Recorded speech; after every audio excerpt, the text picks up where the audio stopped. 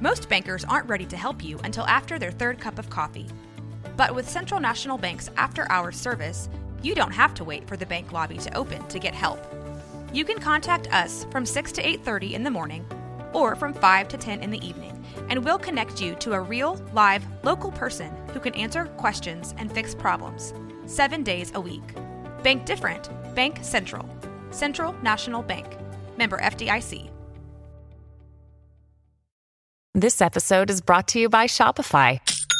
Forget the frustration of picking commerce platforms when you switch your business to Shopify, the global commerce platform that supercharges your selling wherever you sell. With Shopify, you'll harness the same intuitive features, trusted apps, and powerful analytics used by the world's leading brands. Sign up today for your $1 per month trial period at shopify.com/tech, all lowercase. That's shopify.com/tech.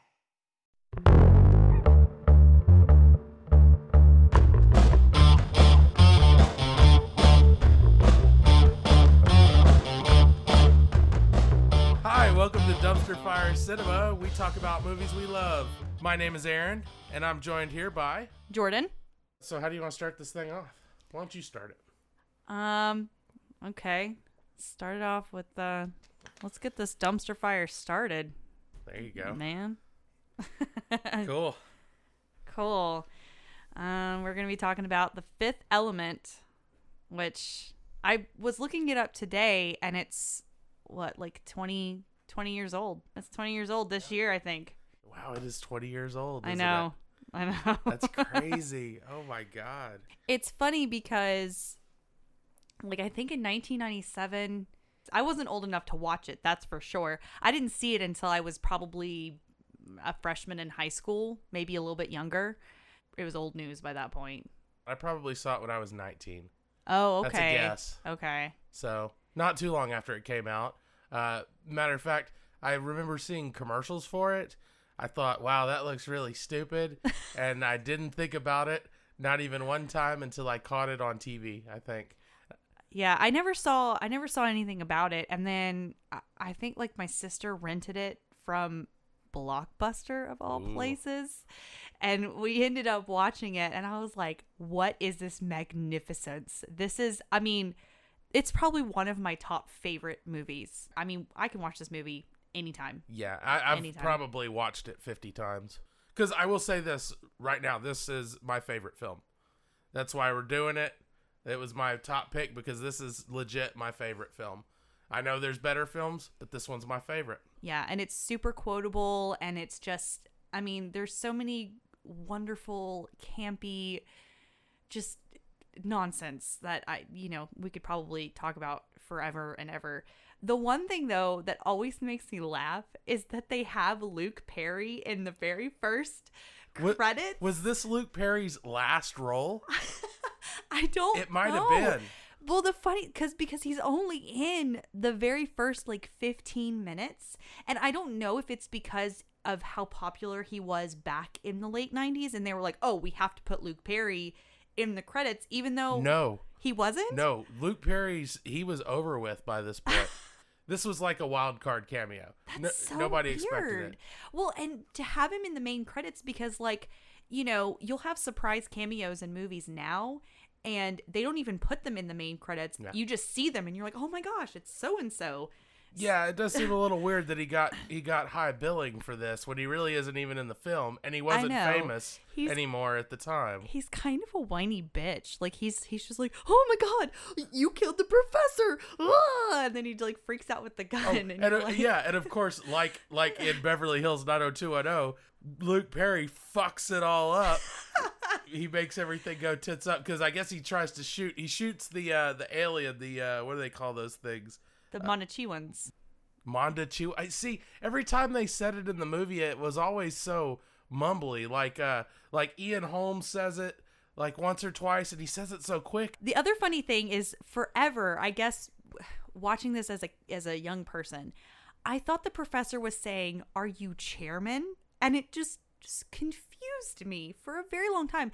And then I watched it with the subtitles, and he says, "Are you German?" Oh yeah. Which, again, it took me a minute to realize it's 1914. It's 1914. World War I is happening. There's all sorts of technological advances happening at that time. And so for him to assume that these are German soldiers in these big ass metal whatever. Because of their technology. Yeah. Right. Like it just makes way more sense than "Are you chairman?" which I don't even know where that came from. Yeah, but it's kind of funny too. You know, I want to know, and they don't explain this in the movie. I'm going to skip forward a little bit to 2257 when Ian Holm, he's a priest and he's the carrier of this lore. He knows about the Monachuans, but so does the president. President Tiny fucking Lister. I know. He's so funny to me because he is great. He does. Okay, I might get a lot of like hatred for this, but he does such a shit job. What? Yes, I think he's terrible. Even watching as an adult and like watching other movies that he's been in, like I don't know, it's weird. And you know how sometimes you'll watch a movie with an actor that's really not that great and you see him alongside somebody who is really fantastic and you can clearly see the difference? Yeah. Like that's kind of how I feel about him in this movie. Like, I mean, obviously he's kind of funny and he's this big hulking dude that any moment I want him to be like, that's my bike. That's my bike. What you got on my 40? I feel the opposite way for the exact same reasons. I think that he was good in this movie. It was kind of cool to see him kind of chilled out and calm, dignified. Right. I felt the same way about Brian James, who plays General Monroe. He was in Blade Runner. He was like that first replicant. I think his name was Leon Kowalski. And You're right. Oh my gosh, I didn't even like place that until just now. Yeah, that's him. Oh man. And just to see him in this movie, like in the scene where, and I'm going to jump ahead a little bit again, but in the scene where Corbin, his mom calls and he answers the phone and she's like, "You want a trip, Corbin?" And then Leon Kowalski shows up, or not Leon Kowalski, but General Monroe shows up with the lady with the Princess Leia sticky bun hair, which is great. He kind of has this friendship with Corbin. Mm-hmm. They go way back because they're both military guys, but he was like real calm, and it just seems so weird to see him being that way, or just people in that situation being that way. Well, I wanted to kind of talk about Luc Besson. We didn't look up to see how to pronounce his name, so if I totally dragged that through the mud, I'm really sorry. We don't apologize. Luc Besson, if you didn't know, he also directed Leon the Professional. Yes. Which I didn't actually see until a couple years ago, and I was really ashamed of myself. I was like, man, this is such a good movie. How did I miss this? He also directed Lucy with Scarlett Johansson, which was actually, it's an interesting movie. I liked Lucy. It's a mind trip. Like you kind of have to just stay put, because at first you're like, I don't know how I feel, but you got to keep going with it. It was a fantastic action film. It was stupid in the end. The ending was fucking dumb. I almost the dumbest, but it was a good movie. It was a good ride, and Scarlett Johansson is fantastic. And most recently, he did the Valerian movie, which I have not seen. I haven't seen it either. It's one of those things where I saw the previews and I thought, ooh, that looks interesting, but not interesting enough to where I want to pay money to go see it. For me, I was like, oh, wow, new movie from Luc Besson. Is this generation's Fifth Element? And come to find out, I don't think it was. The reviews are bad, and like I said, I haven't seen it, but I feel like if it were, then that message would have been conveyed to me by now. Well, the media and the geek crowd as a whole thought it was not a good movie, which that speaks volumes to me, because if the geek crowd goes, oh, I don't really think you should watch this movie, I'm going to go, okay, if somebody pulls it out at a party, I'll probably sit down to watch 5 minutes of it, but I'm not going to invest money in it, which kind of makes me sad, because I hate to say it, but I mean, maybe Luc Besson hit his mark with Fifth Element and Lucy. I mean, I don't know though. Maybe it was just a case of him flying too close to the sun with Valerian, and then it just, maybe his next one won't be so bad. I don't know. I would say that Lucy isn't really in the same league as Fifth Element. Oh, so no. let me preface that. Let me preface this with that. Fifth Element was what they call lightning in a bottle. Yeah. It was a perfect storm of just everything kind of went right. If one thing about this movie was different, it wouldn't be as good. If Bruce Willis said no, if Chris Tucker said no, if the writing was a little bit shittier, if what's his name, Robert Mark Kamen hadn't been a co-writer on this, it might have been a totally different movie. I just think that this was like all the stars and planets aligning in just the right way. I imagine that this was one of those things where Bruce Willis and Chris Tucker and probably Tiny Lister and Gary Oldman were on vacation or something. They were vacationing in France, and somebody approached them and said, "Let's make a movie." I don't know if that's what happened or not. Well, funny story. I was actually looking up interesting facts about the casting, and Bruce Willis, because they had originally thought they really wanted Mel Gibson. What? Can you imagine this movie with Mel Gibson? I can't. It wouldn't be as good. I don't think so either, but they decided to go with Bruce Willis, who at the time was already like action star Bruce Willis by this point. And so he decided, or he agreed to take a lower pay cut for this movie. I read an interview where he said, he sometimes will do scripts because they're fun, and so that's why he chose it, and it paid off in the end, because this movie made its money back like 3 times over. It made it had a budget of $90 million, and it grossed $264 million box office. Yeah, that's really good. That's a very big success. It's the most expensive European film at the time that it was made. Yeah, and it was also the most successful grossing French film until 2011's The Intouchables, which I haven't seen. But up until like then, a porno. I know it kind of does, doesn't it? But up until then, it was the most successful grossing French film ever. Yeah. Well, and the other thing is that for Chris Tucker's Ruby Rod, they originally wanted Prince, and Prince turned it down because he said that the clothes were too effeminate. Isn't that ironic? That dude ain't never shopped in the men's section in his life. Chris Tucker said it was a mixture of Michael Jackson and Prince, like, put together, and that's where he kind of drew his inspiration. But that's funny though, like, because you were saying how all the elements came together perfectly. I can't imagine anyone else in any of these roles. No, like, it's too hard for me to go, oh, I could definitely see. No, like, it's just way too perfect with the casting. Yeah, and Chris Tucker, just like Tiny Lister, the only thing that he was really notable for before this was Friday.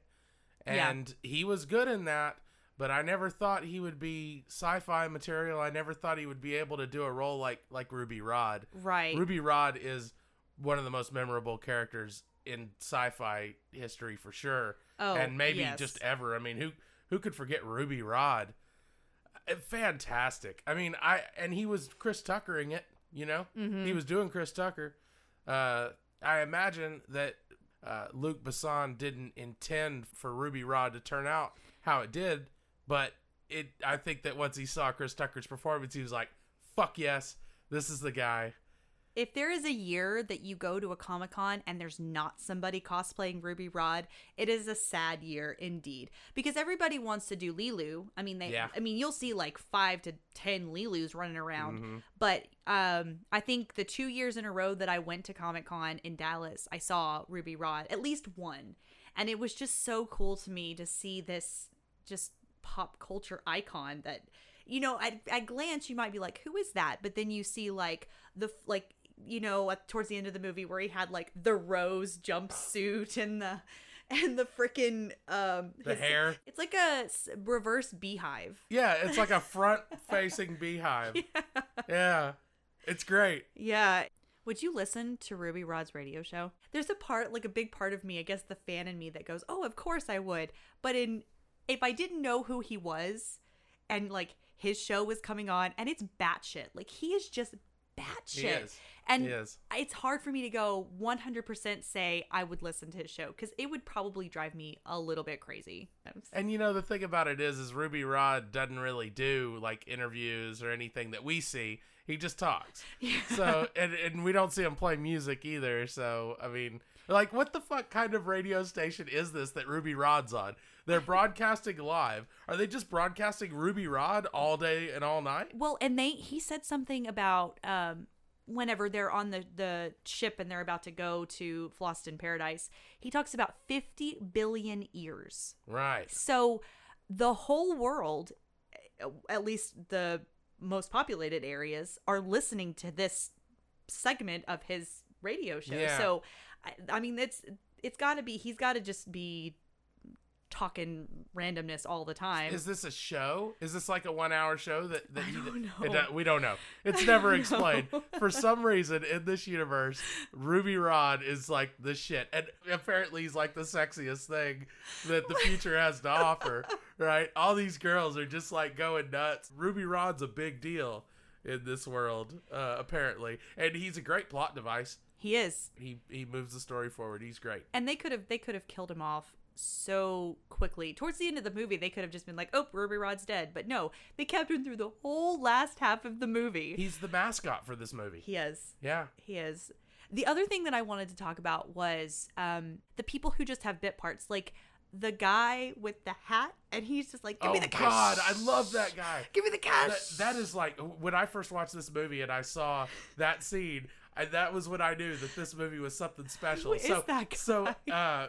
So basically, Corbin Dallas looks out of his peephole and he sees a shot of the hallway, and he opens the door and it's this guy, and he's wearing a hat with a photo of the hallway, and he's got this big fucking gun, and of course Corbin Dallas, smooth talks his way out of the whole thing.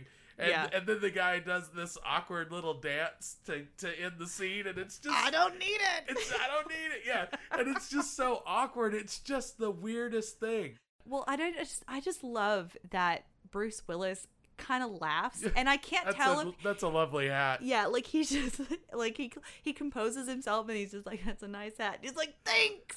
I don't think he acted that. I think that was his either. genuine reaction. I do.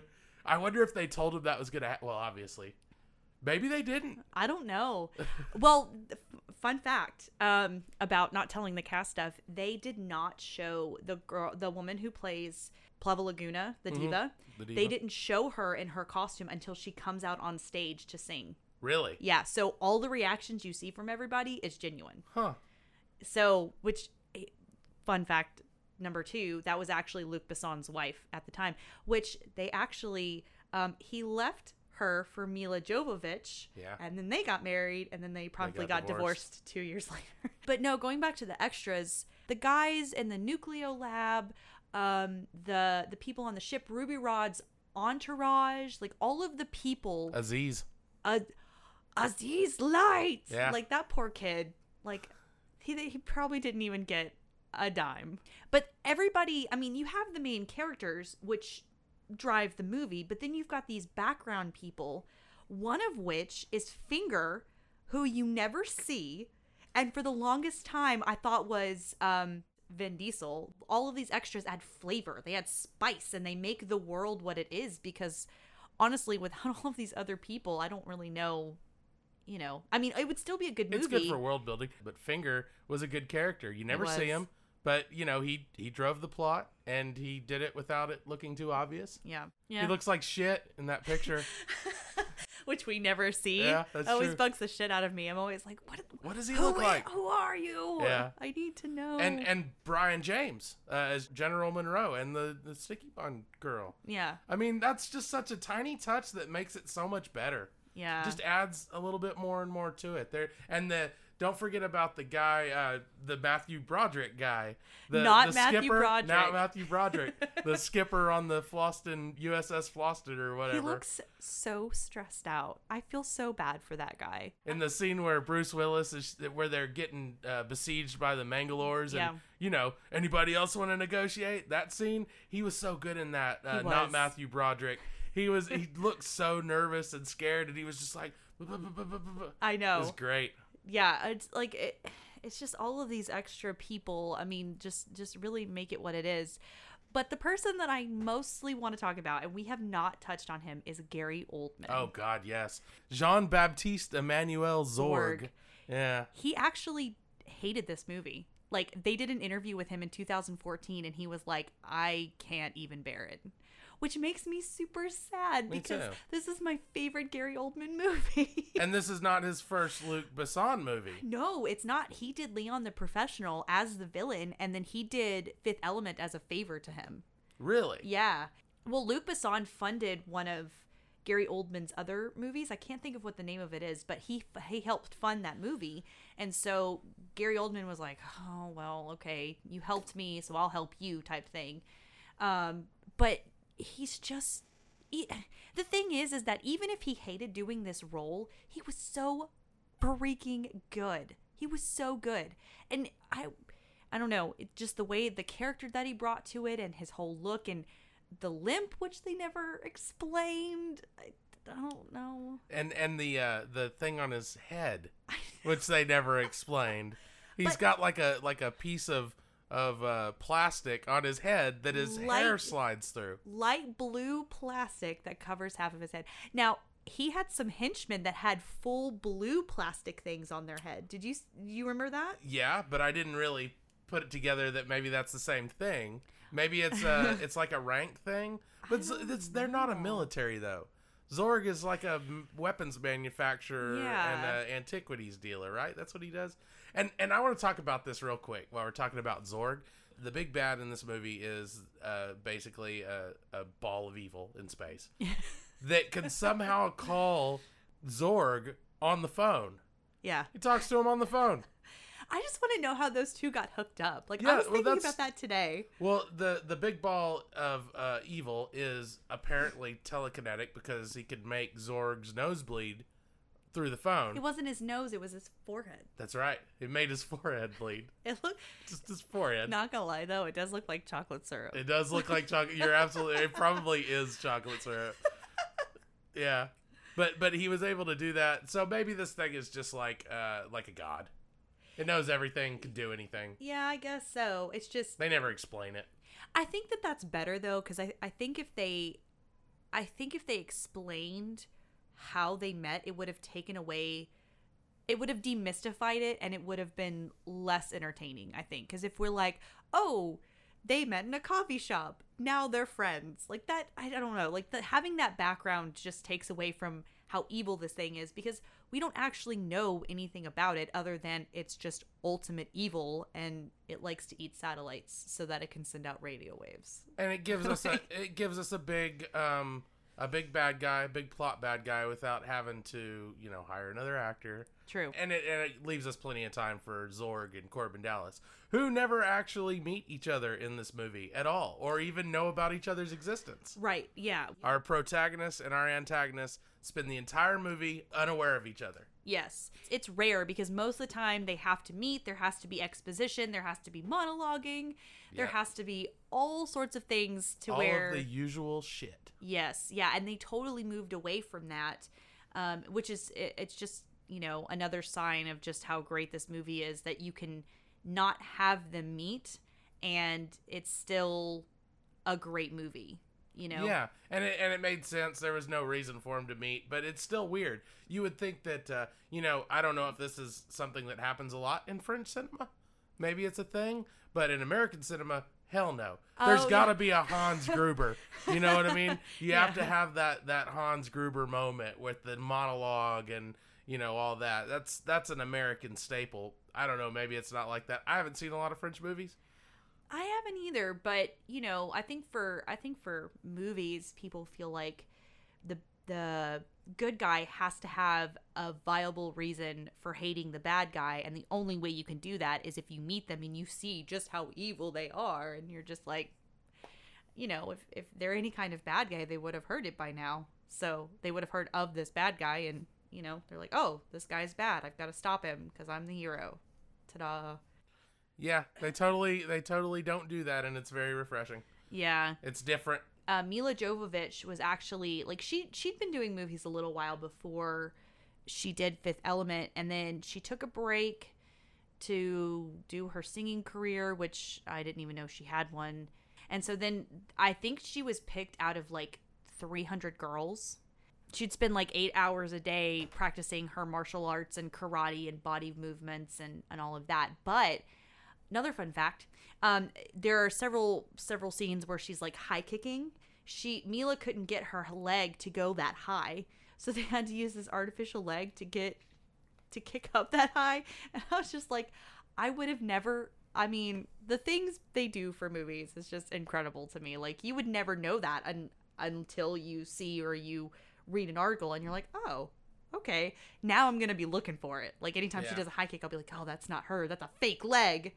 So Mia Jovovich, I remember from Dazed and Confused, which was filmed in my high school. Really? Yes. Interesting. But anyways, yeah, she was on that movie. It was just a tiny part. She's the one that sings the song about the aliens when they're at the moon tower. Yes. And so she was a singer. She still is a singer. She's done a lot of stuff with Tool, with Maynard Keenan. Oh. I think she sang for Pussifer or something like that. I don't know. Okay. I don't know. But I know that they've been associated. She's gone on tour with them and stuff like that. I think she was dating Linklater too. I think she's got a habit of dating her directors. Yeah, she was great in Dazed and Confused for 5 seconds. But I mean, I even remember her from that. When I saw her on the commercials for The Fifth Element, I was like, wow, good to see her doing something, because I kind of knew she was going to be a star.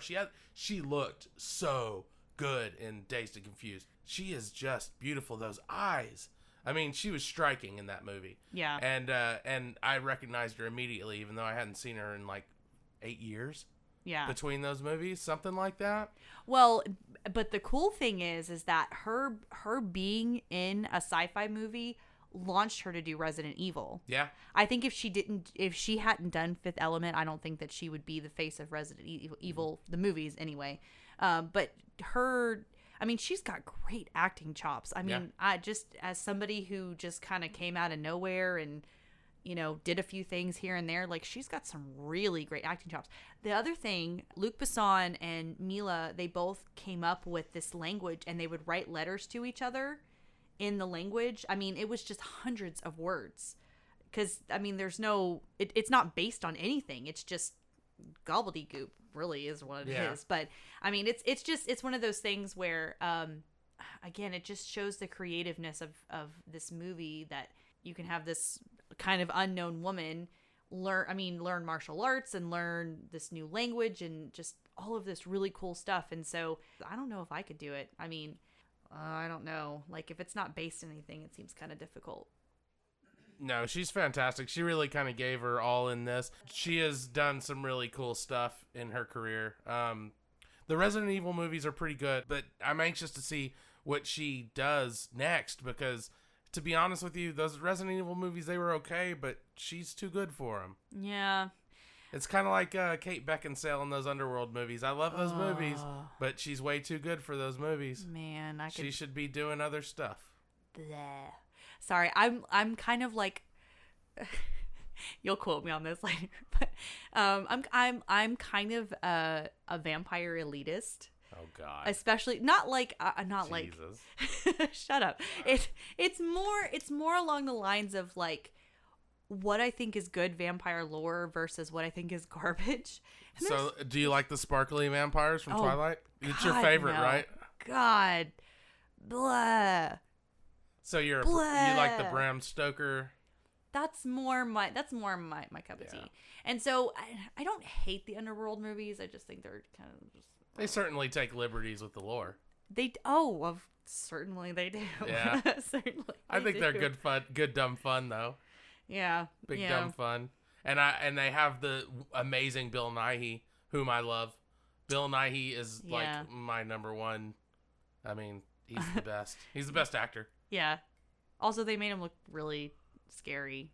Yeah. Which is difficult, because he just looks like a really nice old man, and they made him look like creepy as hell. So. Yeah.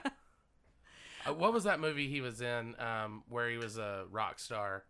I keep wanting to say Love Actually? Yeah, Love Actually. I fucking loved him in Love Actually. That's a great movie. He was so good. Oh yeah, that was a perfect movie.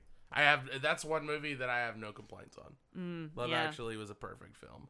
One of the other things is Eric Serra. Eric Serra did the music for this movie. Now, he's done a lot of Luc Besson's scores, but this one, I don't know what it is. The music for this always gets me because it's just so cool. Like, you don't really hear stuff like this because it's got like it's very futuristic, but it also has like these. Okay, it's like early '90s hip hop kind of thing. Yes, yeah, like the scene where she gets stuck in the auto wash, and he's like drying her off. There's like this sultry saxophone playing in the background, like Kenny G is going to town, and all I can think of is like some 90s or late 80s 90s like soap opera playing. Like it's it's so different. Like he has like Rastafarian kind of there's some like Jamaican music, Middle Eastern themes, and the very first song that we hear in present day is during the scene where Lilu is escaping the facility and she jumps off the building, and there's this really interesting like hip hop track, 90s hip hop track. Almost sounds like something you would hear Milli Vanilli singing over, but it's just so out of place, I think, in that scene. And then at one point she jumps off the building and it just kind of, it's this beautiful piano riff. Yes. Like, yeah, it's like it's almost like the guy was watching the movie as he composed the score. Yeah. It's just so bizarre. But he puts it all together in just a lovely, beautiful way. Like, the music also kind of makes this, because I think if it was anything like John Williams sounding or any of those other people, like, I think it would take you out of it, because the music makes it less serious. Because that's really what I think of when I watch this movie, is it doesn't take itself too seriously. You're not so sucked into this sci-fi world that they can't break their own rules, but... Though I would argue that as far as sci-fi goes, this is about as sci-fi as it gets. For being what it is, and for being as big of a movie as it was, because this was a big deal. I mean, this wasn't some sleeper hit. Right. This was designed to be, I mean, it's a $90 million movie. Yeah. So, for what it is, and for the environment in which it was built, it is way more sci-fi than it has any right to be. It's kind of got all the elements and it pulls it all together really well. I mean, it's a real sci-fi movie. Yeah. Well, and he, Luc Besson kind of made a comment about how, he thought that the special effects and everything that he had back then were kind of primitive. And he would have done a much better job had he made the movie now. And he even kind of hinted at, wanting to do a sequel, and it just kind of made me think, like, what would that even look like using today's special effects and CGI and all of that? Like, how much would be either taken away or added to the movie to have what we have today? Because by 1997 standards, the special effects for this movie are really great. Yes. So if we add 2017, 2018, 2019 technology to it, I don't know. It's hard for me to sit there and go, well, it would still feel the same as Fifth Element, because I think it would take away from it a little bit. Well, there were a lot of practical effects in this film. They wouldn't have done it that way if it would have been made today. No, it wouldn't have been as good a film. The Mangalores, do you have any information on this? Were they puppets or costumes, or were they digital? Because the way the Mangalores' mouths moved was really, really good. Yeah, I think it was a mixture, because, I mean, just watching it again, I mean, even just the other night, I'm sitting there going, man, if it's anything other than a mask, like, I'll be super surprised. Right, because it doesn't look like CG. Mm-mm. It looks practical, but it's good. Way better than I would expect puppeteering to be. Maybe it's animatronic? It's possible. I mean, maybe they have a mixture of both, because I don't know. It's super good. And that's the thing that I worry about, though, is if they ever decided that they wanted to do like a sequel to Fifth Element or anything like that, they would take advantage of the CGI and make all of the characters CGI, like, and I'll, this is a tiny little rant and then we won't talk about it ever again. But, going back and fixing the Star Wars characters to be CGI instead of the puppets that were originally made for them is probably the crappiest thing that he could have done for that franchise. And because it looks like crap. It's not even remotely the same. Having the actual puppets and animatronics is what made those movies. And it's the same for Fifth Element. So if you took this movie and you made it in 2017, my guess is that they would be tempted to use CGI because it's easier. You don't have to make the costumes. You don't have to have the people. You just have somebody sitting at a computer working on whatever. So, and I think it takes away from the realness of it. You're pulled out because you're like, man, that just looks so fake. It looks so terrible. You ever heard the term, the phrase, every frame a painting? Yeah. That applies very heavily to this movie. Just it almost reminds me of like Guardians of the Galaxy, that every time you could pause the movie anywhere and it looks like a comic book panel. Any of the movies that I've seen that he's directed, I'm like, wow, that is just so pretty. Well, and look at the scenes, like at the beginning of the movie when Lilu's falling from the building and falls into Dallas's cab, and you've got all of this cityscape that she's falling through, and it looks great. Yeah, it does. It looks real. Mm-hmm. And that's not digital. No. That's all composite shots. Mm-hmm. And today they would make it digital and it'd look like shit. Yeah. And I'm not trying to bash CGI. I think it's a fantastic technology because you have really great movies that have come out with CGI and they have really taken it to a level where you can do so much more that you wouldn't have been able to do 20 years ago, even 10 years ago. But it does have its limits. Yes. There are places where you have to use practical effects or it looks bad. Blood. Yeah. That's something that they try to do all the time digitally, and it always looks like shit. When you need mealtime inspiration, it's worth shopping Kroger, where you'll find over 30,000 mouth-watering choices that excite your inner foodie. And no matter what tasty choice you make, you'll enjoy our everyday low prices, plus extra ways to save, like digital coupons worth over $600 each week. You can also save up to $1 off per gallon at the pump with fuel points. More savings and more inspiring flavors make shopping Kroger worth it every time. Kroger, fresh for everyone. Fuel restrictions apply. Yeah, I don't, it's a constant argument in the media cinema world where CGI, no CGI, can we get away with it? Can we not? Like, what exactly can we do? And right now it's practical effects are in vogue again. Yeah. And the film snobs are all about it. They never really went away from it, but like now it's almost a badge of honor if you use practical effects in your movie. People respect you more for it. Well, because it's more difficult. You Yes. have to. It's not just a computer program. You have to actually sit there and think about, okay, so how are we going to make this look real, and where do we put in CGI? Where do we not? Like, how do we, like, all of that to me is, being a somewhat of a film snob, I think I would stay away from CGI as much as I could until I was like, okay, we have to do CGI for this because it's just impossible not to. Well, I would think doing practical effects is more fun. Right.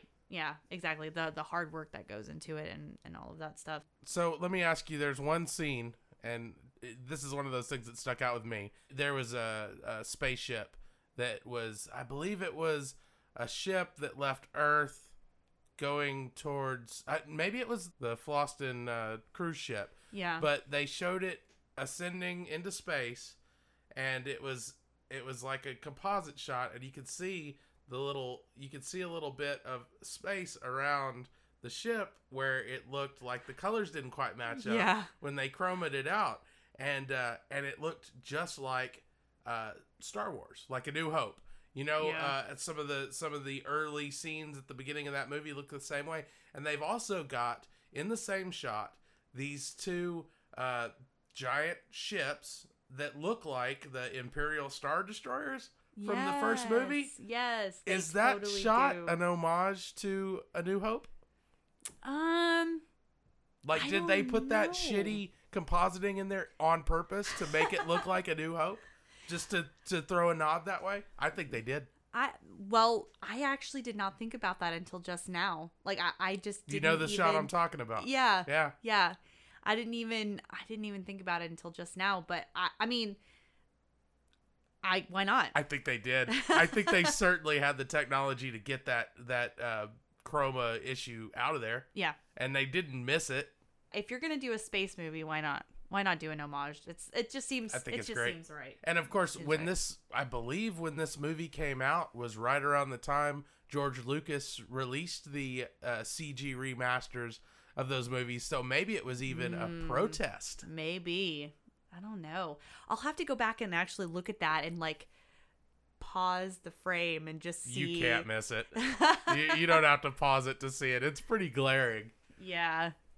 I'll definitely have to go back and look at that because that's funny. If it is, it's hilarious. I think it might be a tip of the hat. We didn't talk about the diva Plava Laguna. We mentioned her. She has a very compelling scene in this movie. People have tried to recreate that song, like them, like actually singing it themselves. And I was thinking about that today. Do you know who sang the song? Inva Mula. She's an Albanian opera lyric soprano, and basically this is her claim to fame. It makes me laugh because all these people gather to watch this diva, and she only sings one song. I know, right? Right? It's true. Like I don't know. Maybe she was gonna sing more, but she got shot, of course. I guess so. I don't. But everybody was like standing up and clapping, and then nothing else was going on for a second, and then she gets shot, and you're like, oh, what? That was it? One song? Okay. Yeah. I mean, it was pretty impressive. But yeah, Luc Besson's wife she did the lip syncing. She was the alien. She did all the cool dance moves that she did, which are terrible, by the way. I'm gonna talk about that, but you go ahead.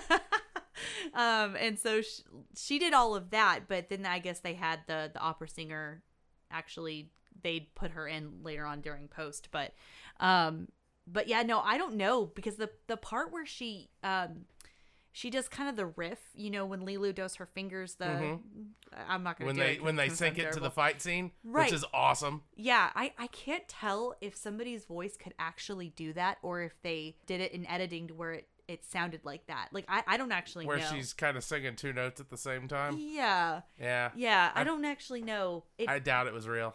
It bugs me as a singer because I want to be like, how could you do that with your voice? And then the more I listen to it, the more I'm like, oh, that sounds like it was edited. It couldn't be real, could it? I doubt it. Hey, maybe if somebody listens to the shit show here, they'll they could tell us we're fucking idiots for not knowing this. You're wrong. She could have sang that and sang it all the time like that. You know, I believe it was Abraham Lincoln that said, if you want to get the right answer to a question, just give the wrong answer on the internet. Pretty sure that was Lincoln. Okay, so I have a confession to make. I can't watch that scene. Why? Because it makes me cringe to death. The dance singing? Moves. Oh. When she starts doing the thing she does with the, oh God, oh. It just, I'm doing it right now. I feel physically flush and just, it's just something about it. It gets to me in a way where I just can't look at it. It's just so bad. Is it her? It kind of kills me. Is it her blue vinyl head dog? Because it just kind of wiggles. Yeah. It might be that. It could be the weird dreadlock things. And the look on her face is so weird when she's doing it. It's just the whole thing for me. Just like it almost hurts to watch. Maybe if she had eyebrows, it wouldn't be so weird. Maybe that's it. I mean, I love the scene. I love the song. I love the way they integrated it with the fight scene. I think that's great. But man, I can't watch her dance. I don't know. Because I think there was something wrong with the suit where, like, if she moved too much, maybe it would fall apart. Well, you could see because when she moved, when she did the hip thrusting or whatever, yeah. you could see whatever was going on underneath the suit. Yes, yeah. And like other clothes or wires or whatever, and it just like it weirded me out too. So I have to like focus on everything else. Like I just have to focus on her face and the song because it makes me excited. Like when they all get hushed and she comes out and starts to sing, I'm like, oh my gosh, this is such a cool scene. And I don't know, I just have an opposite reaction. I've had moments where, you know, I'm actually cringing during a movie and I can't watch those scenes, but that's not one of them. Really? Yeah. It is the only one for me. It just skeeves me out to watch. Just that one part. There's like 5 seconds of that whole thing that it just skeeved me out. It's the vinyl headdress, man. Maybe it's just the uncanniness of it all. Yeah, maybe. Yeah. I don't know, but there are some things though that don't make. I don't know if it's the edit. Like the editing for the most part is really great. The way that they edit stuff together, especially when there's two scenes happening at once, like when Lilu's describing where the stones are. And Zorg is getting the case from the Mandalores, or whatever they're called. And it goes split screen. Right, because he says stolen, and he goes, or no, she says it's empty, and he goes, empty. No, she laughs. Yeah. She laughs. Yeah. That was great. Yes. Perfect. But there are some things that, like, don't really make sense. Like, okay, so you know the part where they go to grab the guy in Corbin Dallas's apartment? Where he's like, smoke you! And the Mandalores like come in where their boss is, and he's sitting on the ground and he's bloody, and he's got a blanket, and like half of his ear is coming off. Why is he like that? I don't know. There's no reason for it, is there? I'm sitting there going, wait, was there a fight that I missed? And the only thing I can think of is when they press the red button on the gun and they all explode. They blew up. But nobody else is hurt. It's just that leader guy that is, I guess Aknot is his name. Yeah. There's nobody else that's hurt. It's just him. And I'm like, what happened, man? Your ear's coming off. So do we know if that is the same Mangalore that was played by Tricky in the airport? In the spaceport? Tricky. You know, the rapper. The British rapper Tricky. He was the Mangalore, the black guy. Oh, yes. He wasn't a Mangalore. He was Zorg's, like, assistant. Oh, okay. They did have a Mangalore that could shapeshift his face, but it wasn't that him. guy. Okay. I didn't know he was a rapper. Yeah, he's a rapper. His name's Tricky. He's been around for a long time. He's very good. Yeah, no, it's yeah, that guy was great too. The part where he's the roach and he gets smacked and he's like, ugh. It always cracks me up because I'm just like, he's just in a dark room somewhere. He attached a satellite thing to a roach. Right. Yeah. How you manage that, I don't know. But he did it, and then he gets smashed by the president's shoe, and it's so great because his headphones just go. And that's another example of shitty technology. In the year 2257, we've got shitty robots, we've got shitty remote controlled bugs, and we've got cigarettes that are 80% filter and about 20% actual tobacco. It's like technology has gone way wrong. It is so. Those cigarettes bugged the crap out of me. I always want to be like, turn it over. Flip it around. I kind of thought they were great. I mean, when have you ever seen that before? Nowhere. I think it very well illustrates a future gone wrong. Yeah. You got shitty cigarettes that are 20% fucking tobacco. Is this movie not a kind of shitting on capitalism? It kind of is. It totally a little is. bit. Especially with the whole, like, the guy comes in and he's like, you know, the economy's heating up. I thought maybe we could fire 5,000. And Zorg's like, fire 1 million. Yeah. And you're like, holy shit. Like, you could just fire 1 million people. No big deal. Zorg is very much a representation of a capitalist, you know. I mean, obviously, he plays a character that's a capitalist, but... Well, they have a whole conversation with the priest, with Ian Holmes' character, about how all these machines have a function and everybody in their family can eat and they're... But it ain't gonna knock that cherry out of your throat. Exactly. Right? Like, there's a whole subtopic in this movie about capitalism and the economy and all of that. Well, and when you think about the time that it came out, the internet was still not quite in every home yet. Mm-hmm. And technology was changing. It was starting to make things a little bit easier, but it wasn't very good yet. Yeah. So everything kind of sucked. Like, we had really shitty cell phones back then. I'm a little bit older than you, but I don't know if you remember the Palm Pilots. Oh, yeah, a little bit. That was pretty much the shit back then. The fucking Palm Pilots. And they are a really good example of something that is designed to make your life easier, just not doing it at all.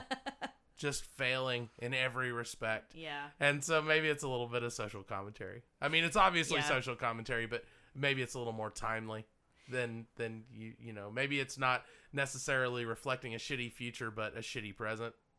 Yeah, I mean that would make more sense because obviously, you know, they can only talk about, or they can only show what they know, which is we're living in a time of technological advancement but not quite there yet. But I feel like maybe in this world, capitalism has made technology into something that is no longer convenient. Yeah. Like innovation has made it so that you just got to churn out the next fucking product, whether it's good or bad for society. It doesn't matter. Just get it out there. Yeah, fuck yeah. Our new cigarettes have 80% more filter. Woo! Right? Although the stuff in Corbin Dallas's apartment is like kind of convenient. 'Cause yeah. I want a bed that makes itself, and I want a shower that automatically turns on and can. His refrigerator goes down into the floor, and his shower is on top of it. Yeah, like it's modular, and there's a lot of references to like modular living when they're in the on the Floston Express. They're sleeping in these tiny little compartments, and there's a button that they can push that puts you to sleep instantly. Sleep regulator. Yeah. Yeah. No, although that would be super convenient because I do horrible with flights. The other thing that doesn't make sense, and maybe I missed this along the way, but there's a part where they're taking off and Ruby Rod is making out with that chick, and like there's a whole bunch of stuff going on.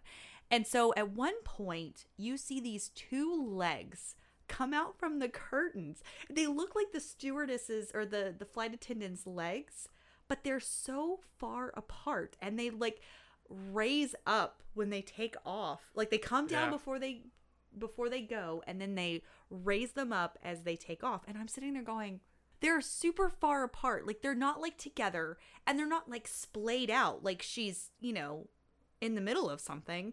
They're just like robot legs. Like they go up very stiff and they come down very stiff. Yeah, they totally do. You're right though. It was obviously somebody with a pair of mannequin legs that was, you know, bringing them up and down. There's just no explanation. They probably did it because they wanted it to match the sound of the landing gear. So they wanted it to kind of be a little axial, like if it was the landing gear on the plane, because that was kind of what they were trying to do, was blend that motion in with the sound of the landing gear on the plane going. Yeah, I guess so. It was another one of those things where I was like, I don't know what's happening. I get it. I think it's weird too, but I think I get the vision. Yeah, I don't know. And that whole... So, small children, if you're listening, you should probably not... Fuck off, kids. Yeah, pretty much. So, the scene where he is going to town on that flight attendant, I remember watching it as a young adult and going, like, I'm just sitting there... The physicality of how they're doing stuff is so funny to me because she's just standing up straight and he keeps like disappearing. And I like, as a grown adult who has had children, I'm just sitting there going, what is he doing? Like, it's just like, not that I want to like see, but it's just one of those things where I'm just like, as a young adult, very uncomfortable because I know he's doing something, but I don't know exactly what. And then like, it just gets more and more intense, and like just the whole thing is just so bizarre to me. Like it's just like I don't know. The whole point, I think, of that entire section of the movie, that whole sequence, it was supposed to be a little overwhelming because there was a whole lot of confusion going on and then resolution. So the whole thing was it was a build up to a climax. It was a mini climax, and you know, not to be too on the nose here, but I mean, I think that they were pretty on the nose with it, weren't they? That's true. They gave you the metaphor, and then they just straight up gave you the. Well, and that's something that I didn't really think about. I guess because I've just watched it so many times, I don't think about like the hills and the valleys of the movie. And this is one of those things where it's kind of a emotional balance. Like you're balancing out for a second. You're like, oh, okay, there's no action going on. It's kind of because they're ramping up for the last half of the movie to be this explosions and gunfire and oh my god, the world's about to end. Like you don't really. It's funny to go back and look at these as somebody who has watched so many movies and who has studied theater and film and things like that, and just to kind of see all, like, again, the hills and valleys that these movies provide, and you're just like, oh, okay, I never noticed that before. But yeah, that's a good thing. It's I never thought of it that way before, about it being a build up to a resolution, and then it being like a physical and actual climax happening at the same time. I think it was good. I like that sequence a lot. That's one of my favorite parts of the film. Ruby Rhod, just anytime Ruby Rhod is on the screen, it's wonderful. That was a performance that I did not expect. And another performance that I did not expect was Ian Holm. Ian Holm in this movie really, really impressed me. He was so good. If I had to say, as far as acting chops, Ian Holmes had the best chops of anyone in the whole movie. He did amazing. Good. Of course, for those of you who don't know, Ian Holmes played Father Vito Cornelius in the movie, and he was also Bilbo Baggins in all of the Peter Jackson Lord of the Rings. See, what's funny though is I think I actually saw Fellowship of the Ring before I saw Fifth Element. Wow. So I always associate him with Bilbo. Always. Yeah. So it's just so funny to me, because when I saw him in Fifth Element, I was like, oh my God, it's Bilbo. See, it was the exact opposite for me. When I first saw Lord of the Rings, I was like, it's Vito Cornelius. Yeah. Yeah, no, he's great. He's great. He's just so, again, another character that is just so stressed out. And Ian Holmes' assistant, David, like, he is scaring that child. Like, he's gonna, like, pee his pants at one point, because he's always being surprised. Anytime that Vito Cornelius or anybody would come up behind him or surprise him, he's like jumping 3 feet in the air. He's just like, oh my God. Another fantastic character. I know. He's so great. And he's just like tripping. He's this bumbling character that you know nothing about. Heart of Gold. Yeah. Yeah. Yeah. The other thing that always, speaking of Heart of Gold, anytime that Lilu is disrobing, is it disrobing? Sure. Why okay. And she's just like taking off her clothes. Like, I think it's funny that the priest I can understand, but like Corbin Dallas turns around. Yeah. And it shows so much of his character. Like, he's not just some cigarette smoking ex-military douchebag. Like, he's actually a nice guy that tries to do nice things for other people, even though he's constantly getting screwed. And I love that he just had the wherewithal to turn around, and he's not just ogling this girl and half naked. Like, I don't know. It's just, it's a great character. It's just a great character development, or great character adage that he put in there. Well, this is the kind of guy who's got a photo of his boss in his apartment. And he wants to meet the one perfect woman. Like, right. Well, and he's also, the way he treats her in the beginning of the movie is really sweet. Anyways, he does go in for that unconsensual sleepy kiss, but she kind of set him straight on that pretty quick, didn't she? The one nude scene in this movie is about the most tastefully done nude scene I've ever seen. Yes, it is. It's almost PG-13 nudity. Like, I always kind of feel bad for Kate Winslet, because she's done a nude scene in a movie and it's still got a PG-13 rating. She was basically full frontal, and she got a PG-13 rating. That's got to be a bit insulting. I know. And I mean, she's just all in her glory. Was this a PG-13 movie? Uh-huh. Oh, shit. Yeah. So there's two nude scenes that I've ever seen in a PG-13 movie, and that's this and Titanic. Yeah. Yeah, wow, that's weird. Yeah. I appreciate because people, the way that romance is portrayed nowadays is either just really super fast, or it's really creepy.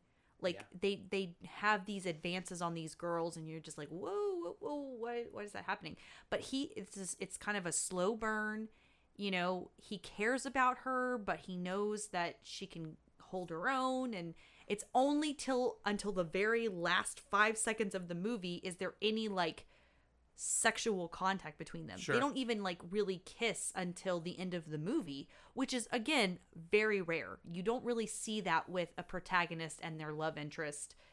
Usually that's like middle of the movie, they're screwing each other's brains out. But for this one, it was just, she was just so pure, and he recognized that in her, and he didn't take advantage of it. Like, he just was nice guy, an all-around good guy. And, you know, I think it probably all kind of fits in with the theme of the movie because the fifth element was love, you know? And so if they kind of went straight in for that, then they probably wouldn't really be able to use that whole love as the fifth element thing in the end. Right, because you could totally be like, but you just... But like, y'all were doing it like halfway through the movie. Why is this a surprise now, right? Yeah, I don't know. There's just so many perfect things about this movie. It's like I said, this movie was lightning in a bottle. You know, I mean, like, if you tried to set out and copy this, it wouldn't work. It wouldn't come off genuine. Yeah. And I don't know. I kind of feel like when this movie was being planned, it probably didn't turn out a whole lot like it was planned. But it just worked out great. I mean, you know, you think about it, think about the set pieces, the costumes. Oh my God, how much do you think they spent on wardrobe? There was 900 costume pieces. Jean-Paul Gaultier designed every piece. He did Madonna's breast cones. Or That's right. booby cones. That's right. Which was fucking awful. Yeah, but 900 costume pieces for these characters. I mean, for everyone, not just the main characters, but for extras. And at this point, Jean-Paul Gaultier was a very sought-after designer. Yes, that he was. had to be expensive. Oh, yes. Oh, yeah. But $90 million, I mean, come on. If you're going to have that much of a budget, you might as well go all the way and have one of the best, most sought-after costumers be on your movie. Yeah. I just know that he was highly sought after, and I mean, he very detail oriented and just very, you know, anal about how everybody looked. And again, it just cracks me up that Prince thought that the costumes were too effeminate. That's insane to me. I know. Yeah, but yeah, and the more that we've been talking about this, the more that because for a little while I thought, man, it'd be super cool if they did a sequel, if they had like, you know, Lilu and Corbin had like this daughter and she's like a hybrid thing. Like, I was like, man, that'd be super cool. But the more that I talk about it, the more I'm like, I just don't know. I think it would be subpar. We can just pretend that's what Lucy was. I never thought about that. Oh my gosh, I like that. I like that a lot. My final thought would be just going back to the fact that he didn't take himself so seriously. One of my all-time favorite scenes is at the end when they've saved the world and they stopped the giant flaming rock from hitting Earth. And David goes, yeah!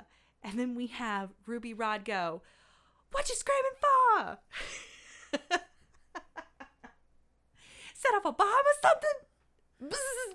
Like, that just encapsulates the idea that he just did not take himself so seriously. Because he could have made this super serious, no laughing, just, you know, here's a movie with sci-fi and special effects, like it.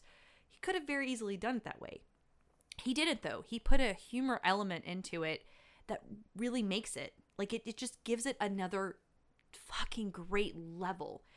Because you have the acting, you've got the costumes, you've got the special effects, you've got all of this stuff, but just that one extra level of humor just makes it so perfect.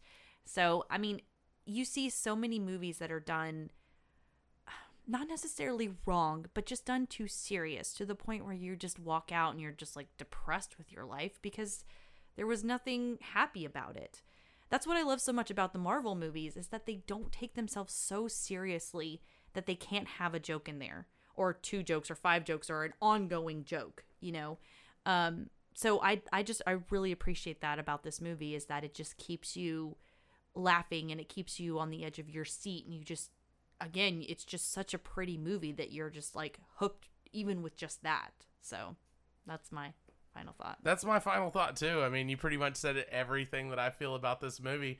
So I'll just wrap it up with my favorite quote from the movie. Mm-hmm. I am a meat popsicle. I mean, come on, what a line. Did somebody write that? Was that ad-libbed? I don't know. That was so awkward and in a good way. I think that line itself kind of conveys the attitude of the whole film. You know, he's just saying some crazy shit. And just they random believe crazy him. Shit. They just move on. Right. Well, I mean, hello, like he's obviously not a meat popsicle, but they're like, okay. Well, I think unless we decide to do something different, but I think next week we're gonna do Ravenous. Cool. Yeah. Well, that's all we have for this episode. So I want to thank you for listening. Thanks to our 2 listeners. We really appreciate you. You're great. Yeah, we love you. Y'all are wonderful. Please give us a 5-star rating. Please. We're begging you. We're begging you right now. I make really great cookies. That's not a metaphor for anything. I'm serious. I make really great cookies. Well, why didn't you bring cookies? I forgot, man. Fuck. Thanks for listening, everybody. Thank you. Thank you for listening to Dumpster Fire Cinema. Be sure to tell your friends. You can find us on iTunes, Stitcher, and Google Play. This has been Rogue Media Network Podcast.